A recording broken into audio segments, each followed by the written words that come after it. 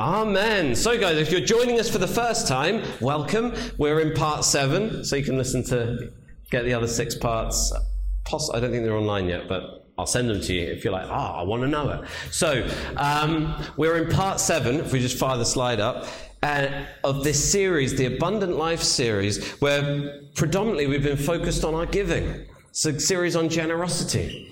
Today, the title is Extravagance. Extravagance. Extravagance. There was once a woman, I'm going to tell you guys a story. There was once a woman, and she sees her brother die. She sees her brother die. He's there. Her beloved brother, who she'd grown up with, who she loved with all her heart, who possibly was the main person who was looking after her and her sister financially, maybe the main breadwinner. And they lay his body in this cold, hard tomb. They had a hope, you see, and they were devastated because they had this hope that this healer would come to the town that they were living in and that her brother, who was very sick, would be healed. But you know, the healer, he arrived too late to the settlement. And he walks into town to meet with weeping, to meet with hopelessness. And he looked on and he saw their sorrow and he wept. The sorrow of death had been realized upon this group of people. And in the midst of their despair and in the midst of their sorrow, he does this strange thing, and he walks up and he goes to the mouth of the tomb. And he looks inside, think, what's he doing? And he leans into the tomb and he speaks. And he says, Lazarus, come out. Lazarus, come out. And the woman thinks, what's he doing? And fear and wonder begin to grip her heart as her world is completely rocked because there's movement in the back of the tomb. There's movement in the darkness. See, where there was hopelessness, suddenly there's this flash of hope. Suddenly there's hope. Where a moment before there was death, now there's life. And the sun touches Lazarus' face as he walks out of the tomb, shrouded in these grave clothes. And he comes out, and Mary rushes to her brother, asks him, what is this? What was going through her mind as she stood there outside the tomb as her brother walked out? What was going in her mind? Who is this man who speaks to the dead and they live? Her brother, her beloved brother, alive again. How much do you think in that moment her perspective shifted forever? Permanently changed, affected by that moment outside her brother's tomb. How does her gratitude shift towards Jesus? Think how grateful she is to this man who's spoken and her brother lives. How does her perspective in that moment shift? Her perspective of life and the value she places on the things in life completely alter. All of this happens in John 11. You can go and read it. All happens in John 11. But you know, it's not the end of the story. We're not just there yet. It's not the end of the story. Jesus and the disciples, they go off. They go to Ephraim because they're being searched for. They're being looked for. They stop traveling. They kind of hide out there for a while. They don't leave there until they start going back. Until they start going back to Jerusalem, back up for the last time where Christ's going to be crucified. But on the way, on their journey back, the first place they stop is Bethany. They stop at Bethany, where Lazarus lived. And Mary does something very odd.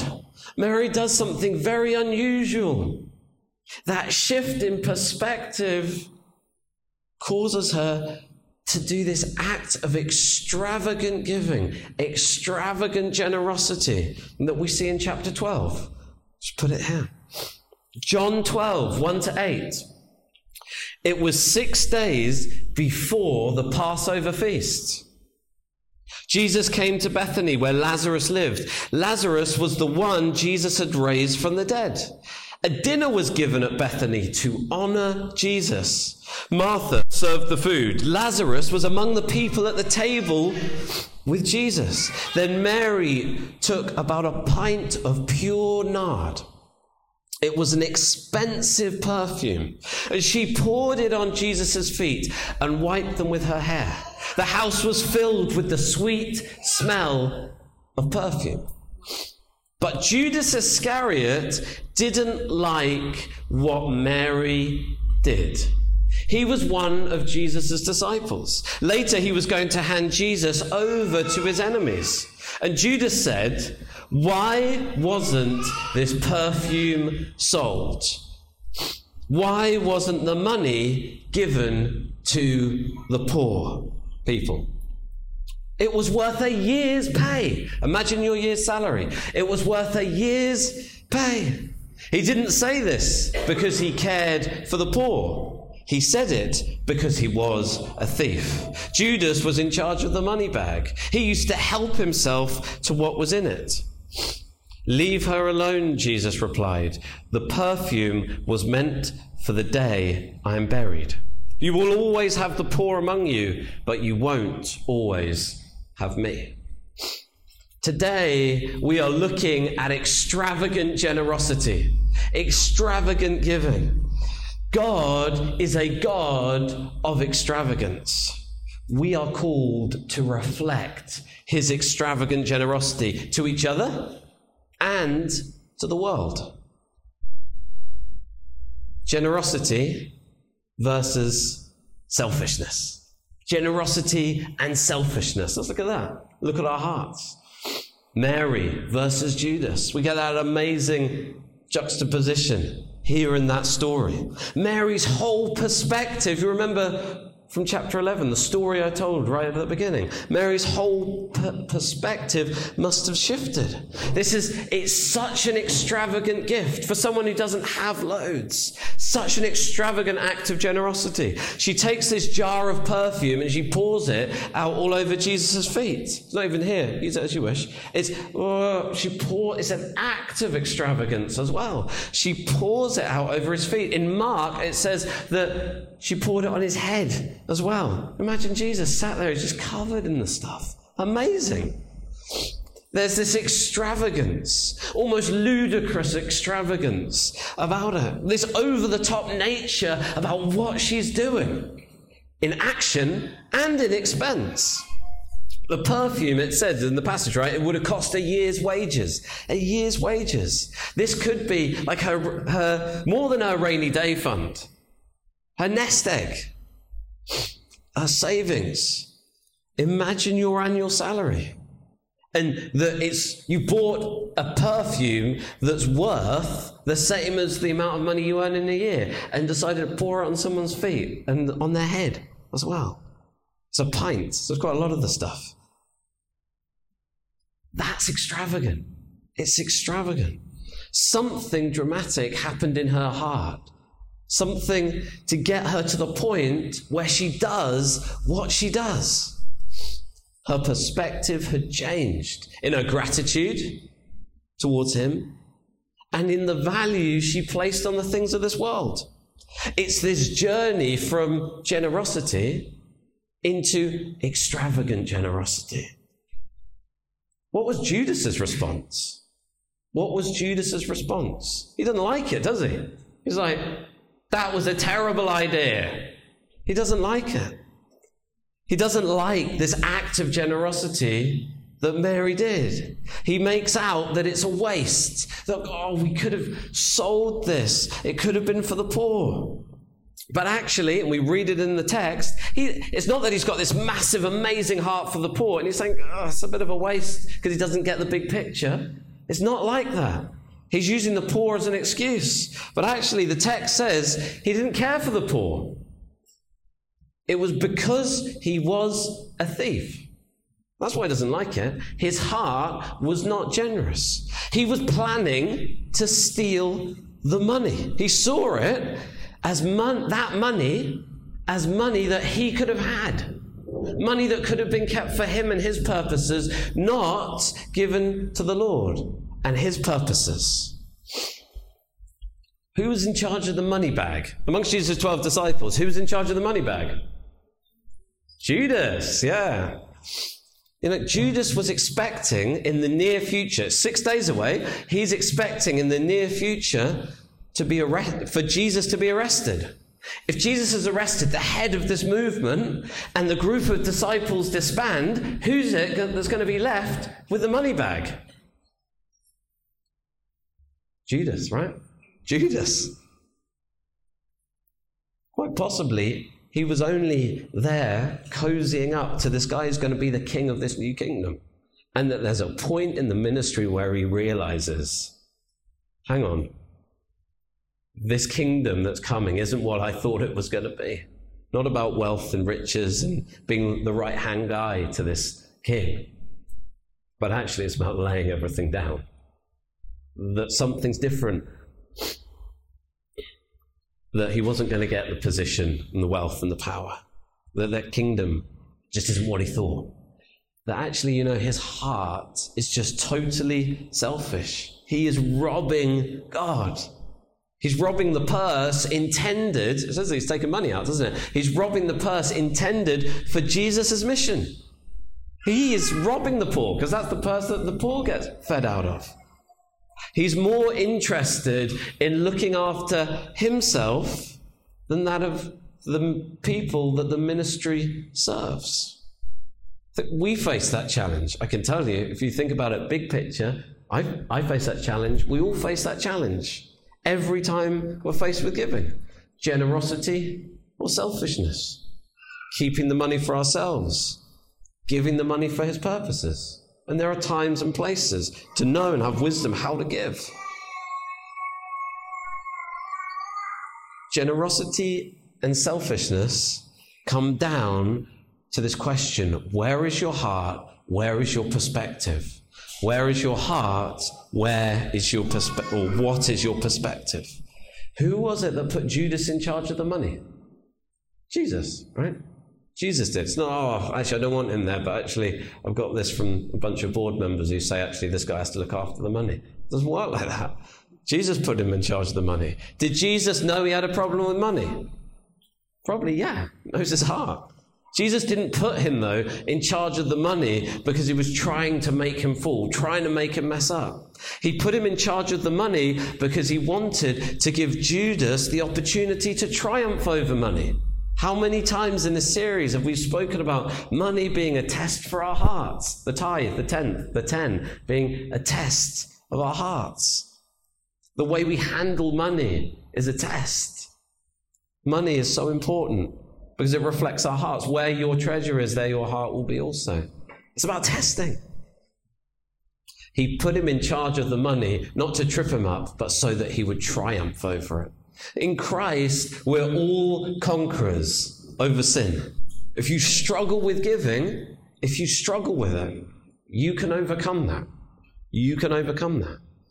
It's so important that selfishness is buried. And selfishness can seem like a hard word, but actually when you strip away everything, you've got generosity and selfishness. That selfishness is buried and generosity lives. It's so important that selfishness is buried if we're going to even approach this subject of extravagant giving, to be a giver like Mary. Second point, purpose. That there is a purpose for every gift. There's a purpose for every gift. You may feel led in some way to give something to someone, and it may be completely random. I just feel I need to give this to you. Money, maybe something else, right? In some way that you had no idea of the significance of what it meant to that person.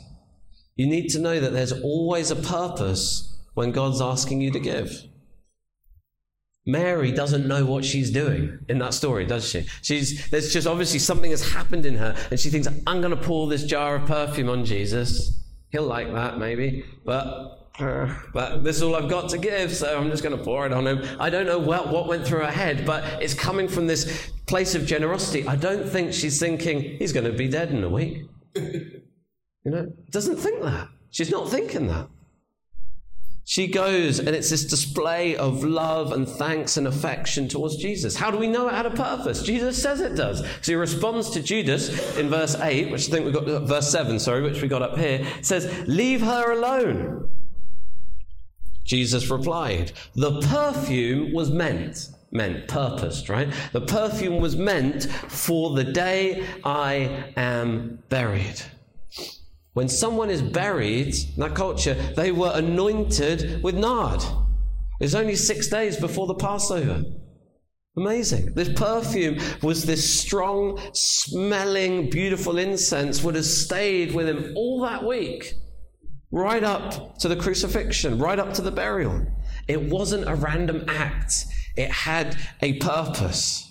I don't know, have you guys ever been given a gift and they're like, I feel God's saying to give this, and it comes just in the perfect nick of time. It's like, that's perfect. And sometimes we complain to God, say, God, you only come through in like 11 hours and 59th minute, You come through right at the end. Actually, he comes through when you need it. Because he knows us. Look, if he gave it to us 2 weeks in advance, we might spend it before we've ever got to the point. But he brings it when we need it. I know I've had times where we've thought, we feel we need to give this person something. And you give it to them, and then they're like, that's incredible, because we've been praying and we need that. That's exactly what we need. That is how God's economy works, through stewards who steward his finances to distribute it around as is needed. And I actually find this a significant challenge, because sometimes we think that giving is solely between us and God, only between us two. But actually, often, and more than often, there's a need. There's a purpose that's going for. And God doesn't need it in heaven, but he needs to get it to somewhere else on earth. So I find it challenging. See, when God asks me to give, that I need to be fully aware that if I say no, I'm not just saying no to God in some spiritual sense of not giving something. I'm saying no to, I'm not going to send this thing into that place, to whether it's directly or indirectly, into whatever that you've got purpose for that money. I'm withholding something from someone, somewhere, that God wants to bless them with. Now, within all of that, I believe God can find another person and to do the giving. And I believe he does. In fact, I think he does that a lot, But let's not then, when we're in that place, question then how come this guy keeps getting so blessed? Remember what we spoke about, to do with God blesses a rewarder. God gives back rewards, a giver. God rewards a giver. Let's not then be like, hey, how come this guy is actually getting so rewarded? He's just doing what God says. He knows that God knows if he can give him the money and says send it there, it's going to go there. Every gift has a purpose. We manage his money and his resources to bring about his purposes. And very often, his purposes are extravagant. Very often, his purposes are extravagant. And so therefore, he really needs extravagant givers. He needs extravagant givers. Let's go on to extravagance. This is where we're going to camp out for the rest of the day. Not the rest of the day, the rest of the sermon, though. Extravagance. I'm just going to break it down to these 3 levels of giving. Okay? This 3 levels of giving. The tithe, the first fruits, right? Bringing the first fruits into the house of God. That's a foundation. That's basic stuff. That is bringing the first fruits to the Lord, honoring the first fruits, honoring the Lord with the first fruits, that the first blesses the rest. And then the offerings and the gifts. And then extravagant giving. Amazingly across the world, the global church, Few people tithe. You guys may remember that statistic that we had up right at the beginning of the series. Despite the incredible promised to a tither. I know some of you guys, since we started this series, have started tithing, and you're already telling me of the incredible stuff that's going on in your life in different ways. Usually those who step up and they test God, like the Bible challenges, right? It says, test me in this. It's the only thing God says you can test me in. Those who do and step up and say, okay, God, I'll test you in that. And they start tithing, they experience the blessing that comes from tithing. Very often, they go on to giving offerings because they suddenly realize, this is amazing. They start giving offerings, giving gifts over and above the tithe. But very few people come into extravagant gifts. That's where we're going to be today. Extravagant gifts. My prayer is that we would all experience this being an extravagant gift giver. The Bible is full of extravagant givers. There's no reason why we here in Destiny Church Hong Kong can't be too. Our heart is to be a resourcing church, to be a church to resource missions and ministries all over the world. It's going to take extravagance. King David, he's an extravagant giver, isn't he? We love King David. He set aside from his own wealth for his son Solomon to build the temple, $23 billion. They hadn't even invented it then, so that was impressive. They're like, what's all this paper? Well, that's amazing, it's paper. What's all this papyrus doing here? He set aside in all the amount today would have amounted to $23 billion from his own wealth. Isn't that incredible? That is just extravagant. And then after David, we get his son, King Solomon.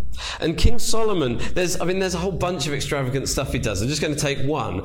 He goes up, just after being made king, they go up to one of the high places where they've got the tent of meeting. Remember the tent of meeting? That's where Moses would meet with God.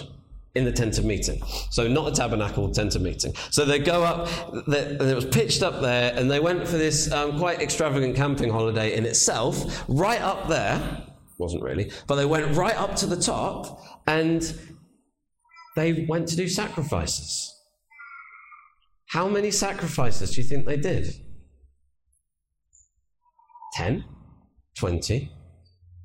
Solomon says that he did 1,000 burnt offering sacrifices. Think of all the animals you've got to get up there. Imagine if you were a steward. Because you can't take them up dead and then sacrifice them. You've got to get all these live cattle, and just before this, when he'd become king, usually they kind of sacrificed a bull. He did 1,000 bulls, 1,000 rams, 1,000 male lambs. I'm surprised there are any animals left in the country after this. And so but think of the extravagance of needing to get these animals up there. Why? Because of the sacrifice to Lord. What are we sacrificing extravagantly for him? But that's not the end of the story. Because what happens that night? Anyone remember what happens that night? Up on the mountain? After they've done all the sacrificing? That night, God comes to him. And it's a verse from 2 Chronicles 1:7. It says this. That night, God appeared to Solomon. He said to him, ask for anything that you want me to give you. Ask for anything you want me to give you. That wasn't random. That wasn't random. That comes after this insane, extravagant act of sacrifice to the Lord. And God gives Solomon this blank check. We know the story, right? God gives Solomon the blank check. He doesn't do that for just anyone. We don't have it recorded. He does it for anyone else. He gives him this blank check because he can trust him. Why doesn't God just give everyone blank checks? Because he can't just trust anyone. I don't know if you've ever read this and then thought, what would I ask for? I know I've asked for, I've put myself in this position loads of times, and I'll be like, I'd ask for wisdom, definitely. Hey, yeah. Wisdom, it's amazing, that would be great for me, thanks. But actually, I'm like, kind of 23 billion would be pretty good as well. So, his heart is right. Have you ever thought what you guys would ask for if you were in Solomon's position? Why is it that God trusts Solomon with the blank check? Because he sees his heart. He sees his heart. He has the heart of an extravagant giver, which is like the heart of God. There's another story in the Bible that eclipses these two, that is far more extravagant, greater than David, greater than Solomon. It's the widow with her 2 mites, very poor, and yet she gives everything, doesn't she? She gives everything she has. That is extravagant. That is incredible. See, extravagance is not about the amount that you're giving. It's about the heart that you're giving with. It's always about the heart. It's always about the heart. It's your fullness of trust in him. Because we never really get to see what's going on in the widow's heart. But she must trust the Lord so much for her provision to be able to do that, to be able to give that. She has the most amazing relationship with money that anyone in the Bible probably has. Because he is her complete provider. And that enables her to give everything away. What treasure are we building up, guys? What treasure are we hoarding? What treasure are we trying to take with us into eternity? What treasure are you building that will be waiting for you in eternity? For many, the focus in our world is on gaining money, as if it's something that you can take with you, as if it's something you can take with you into heaven. You know, God says that there are riches that you can amass on earth that will be in heaven, waiting for you when you get there. That's a good investment plan. Yeah. Some people haven't diversified their portfolio enough to include that, right? What treasure will be waiting? Because some people are trying to get gold into heaven, when Revelation 21:21 says, it describes the New Jerusalem, and it says the streets are made of gold. Just going to blow my nose. Didn't really need to announce that to the podcast, guys, but I was just ruffling paper near the microphone over on the podcast. Start it. Let's just think about, close your eyes. Imagine you can take gold to heaven. All right. Imagine you can take gold to heaven, but let's just imagine for a moment that you're the gatekeeper, and actually the earth is heaven. Okay, the earth is heaven. How you know the earth is heaven, and you're the gatekeeper, and people are just rocking up here on earth. They're dying somewhere else, and they're rocking up here on earth, which is heaven. And you're welcoming them, and this guy comes up, and they're dragging this massive sack.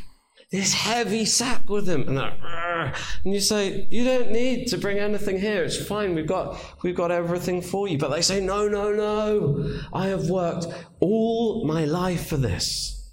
I lost my family for this. I spent so many years worrying about this. I got ulcers about this. I had to go to hospital because of it. I want to bring it in. Please just let me bring it in. It means so much to me. And you look inside, and all they have in the sack is tarmac. And you just gently say, I'm really sorry, but I'm afraid you wasted your life amassing this stuff. You know, the pain, the worry, the tears spilled over it. They weren't worth it. That stuff's of little value here. We use it for our roads. We use it for our roads. If you could get your gold into heaven, that's what they'd say when you got there. Oh, we use it for the roads. Our money, our stuff is going to stay here. And eventually, everything that is here it's going to be gone, right? It's going to be gone. It speaks about everything burnt up. Everything that can burn will burn. But there is something that will never end. There are some things that will never end. People. Souls. You walk out there today and you see those people walking around. Sure, their body's not going to be here forever, but those people out there, they are eternal. You want to invest in things that are eternal in Sai Kung. Don't worry about the property. Although it's great to have beautiful places, it's fine. It's great, they're blessings whilst we're here. But never at the expense of souls. Because souls are eternal. How focused are you on building treasure in the kingdom? That looks like generosity, because generosity is honoring him and it's honoring each other, isn't it? Giving to each other. Giving, caring, supporting. It looks like putting other people before your money. It looks like using money as seed to produce the kingdom, like we spoke about before in that the sermon on seed. It looks like putting God and his extravagant agenda first. It's this life of beauty where suddenly it isn't about what you can get with your money, but how your money can bring blessing to others, how it can bring freedom to others, how it can see the lost saved and the one winning. Right? And just think within that as well. Logically, God says that he rewards a giver. So we should expect return here anyway, but also that we're building up treasure in heaven. And we don't do it for those things. That's just a byproduct of it. We do it for love. We do it because he's called us to it. As we walk that path, as we get a perspective like Mary, our eyes shift like Mary, where we see not just our needs and our wants, but rather we see eternity open before our eyes. The big picture. We see a loving Heavenly Father. We see a hope and a future because we see the eternal life. The eternal life. And we see the greatest, most extravagant gift of all. And we see him. And as we see him, it leads us into extravagance. God the Father gives the most extravagant gift. Jesus is the most extravagant gift. Think of the extravagance of the gospel. Heaven emptied and earth filled with the glory of the Lord, that God Almighty, creator of heaven and earth, who we would never have known unless he chose to write himself into our story. He comes and fills this place and dwells among us, is knowable to us. The Son of God, the Son of glory, come, not just to teach and leave as a prophet, but to give his life, that you may have his life, that now their death has been swallowed up in life. There's no more extravagant gift that anyone can give to another than their life. And Jesus pours himself out for all of us. See, upon the cross, Jesus took on himself the punishment for sin for all mankind. One man, Jesus, paid the price that the one man, Adam, brought upon us. Today, restoration into that perfect relationship with God and eternity in his presence is available to all who want it, available to all who receive it. Why is it that he did it? Why did he do it? Because he loves you, because he treasures you. He left the gold streets of heaven because there was a treasure he didn't have. You. There was a treasure he valued higher than his throne up there. You. And he came down and lived and died. He desired you. You're created by God. He doesn't care who you are or what you've done or where you're at today or how much you've messed up this week. You have value because he created you. You need to know that, because some people don't. know that. You need to share that. Why is it you Christians don't believe this? Because we believe people have value. Why don't I believe in euthanasia? Because I believe a person is made in the image of God. They're made in the image of God, that they have this beautiful value. Why don't we believe in abortion? Because a baby is knit together in their mother's womb, created by God with inherent value. That he defeated death and has brought life. Mary saw the whole story. Her perspective got bigger.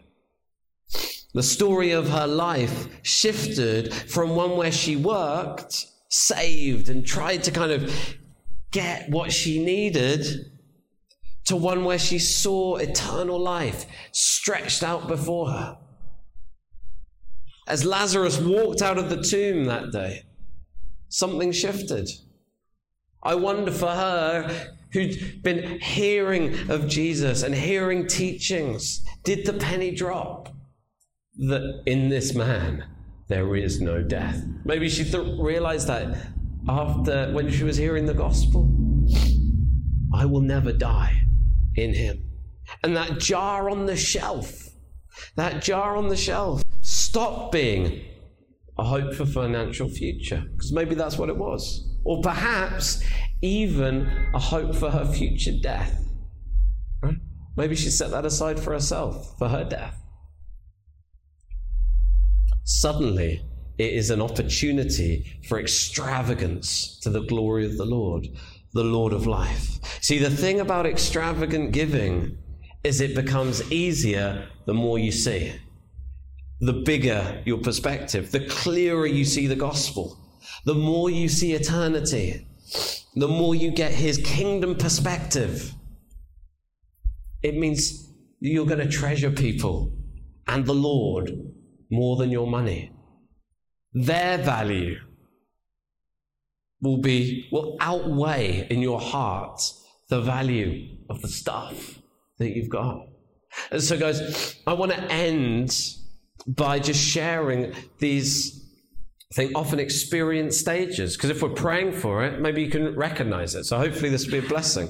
So what are the stages of extravagant giving that you may experience?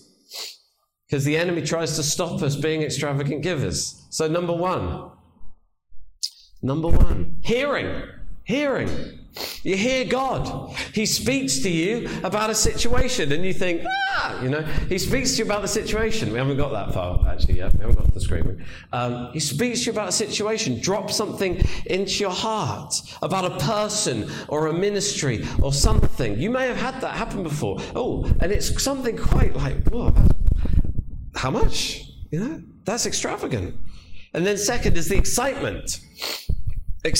So hearing, then excitement. That there is this excitement, this buzz around giving. God, you want me to give that?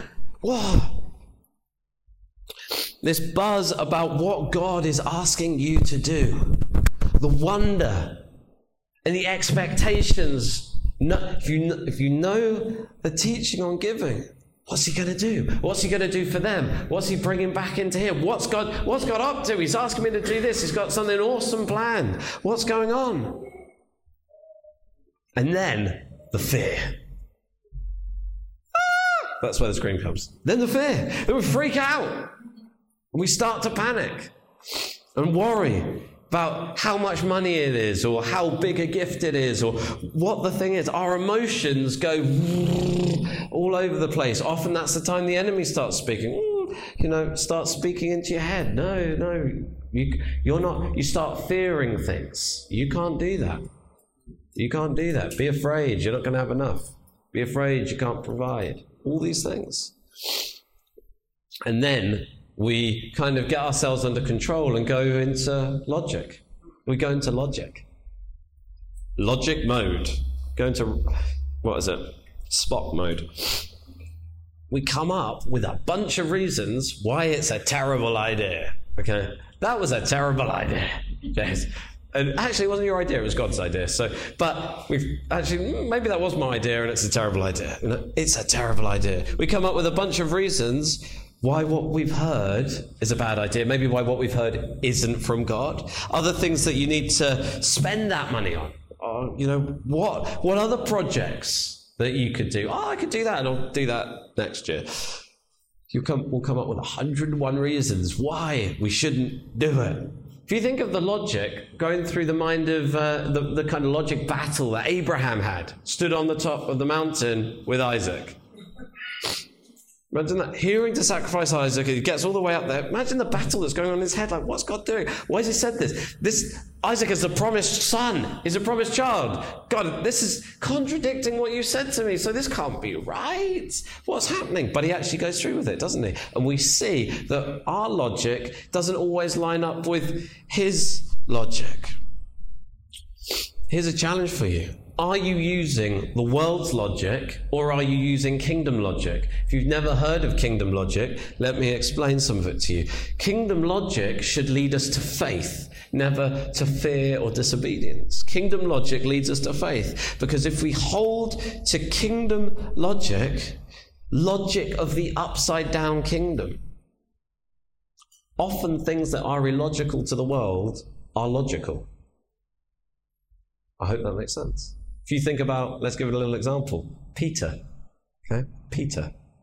He's in a boat. And Jesus calls to him and says, Peter, get out of the boat. Come and walk to me. And Peter's dad has been a fisherman Peter's dad was a fisherman. He's a fisherman. He's always been a fisherman. When he went to fisherman's school, the very first rule is,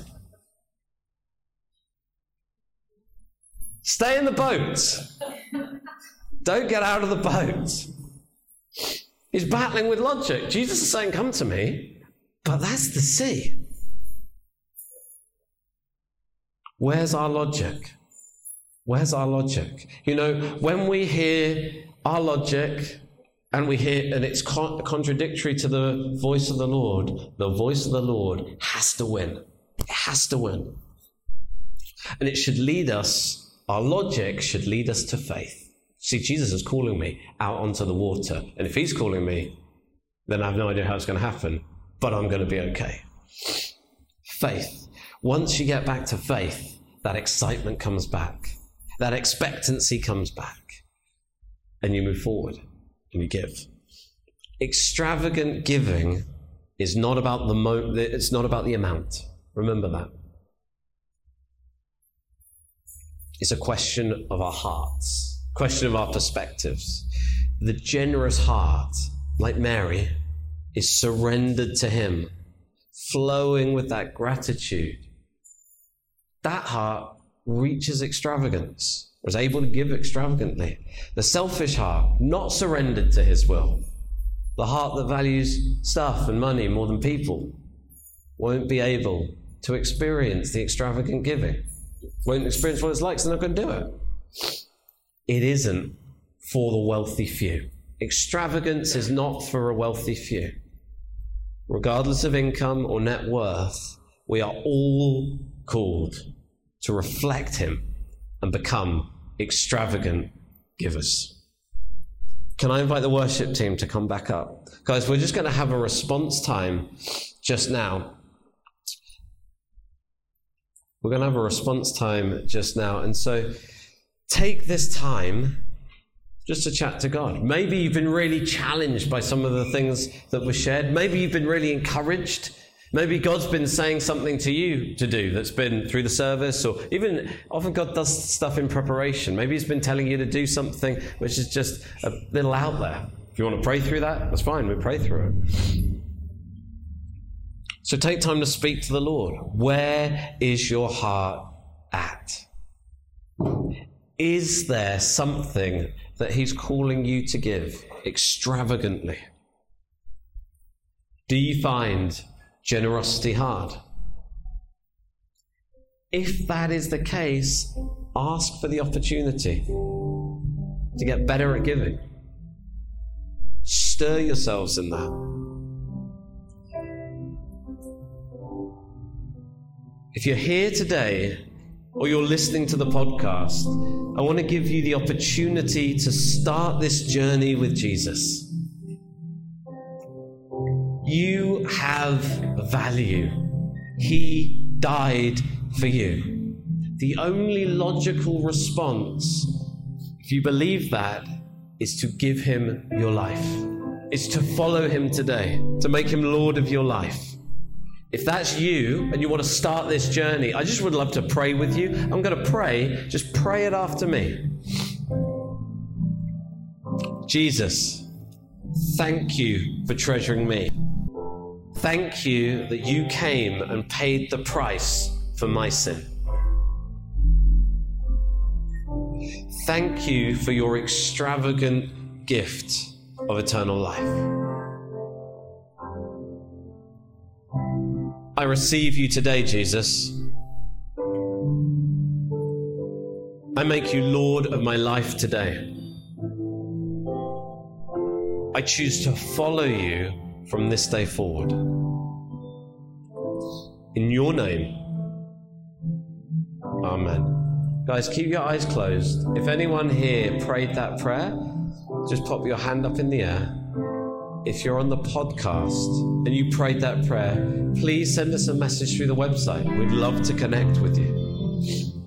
I'm going to pray, and then we're going to go into a time of prayer. If you want prayer now, have your hands open, palms facing up in front of you, and someone will come round and just pray with you. Father God, Lord, I thank you for today. Lord, I thank you for that word, God. And Lord, I pray for us that we would just journey deeper into your heart for your people, to how we should hold our money, what we should be valuing, God. Lord, I pray for a great abundance in this place, God. I pray, Lord, for a growth in wealth and a willingness to send, God.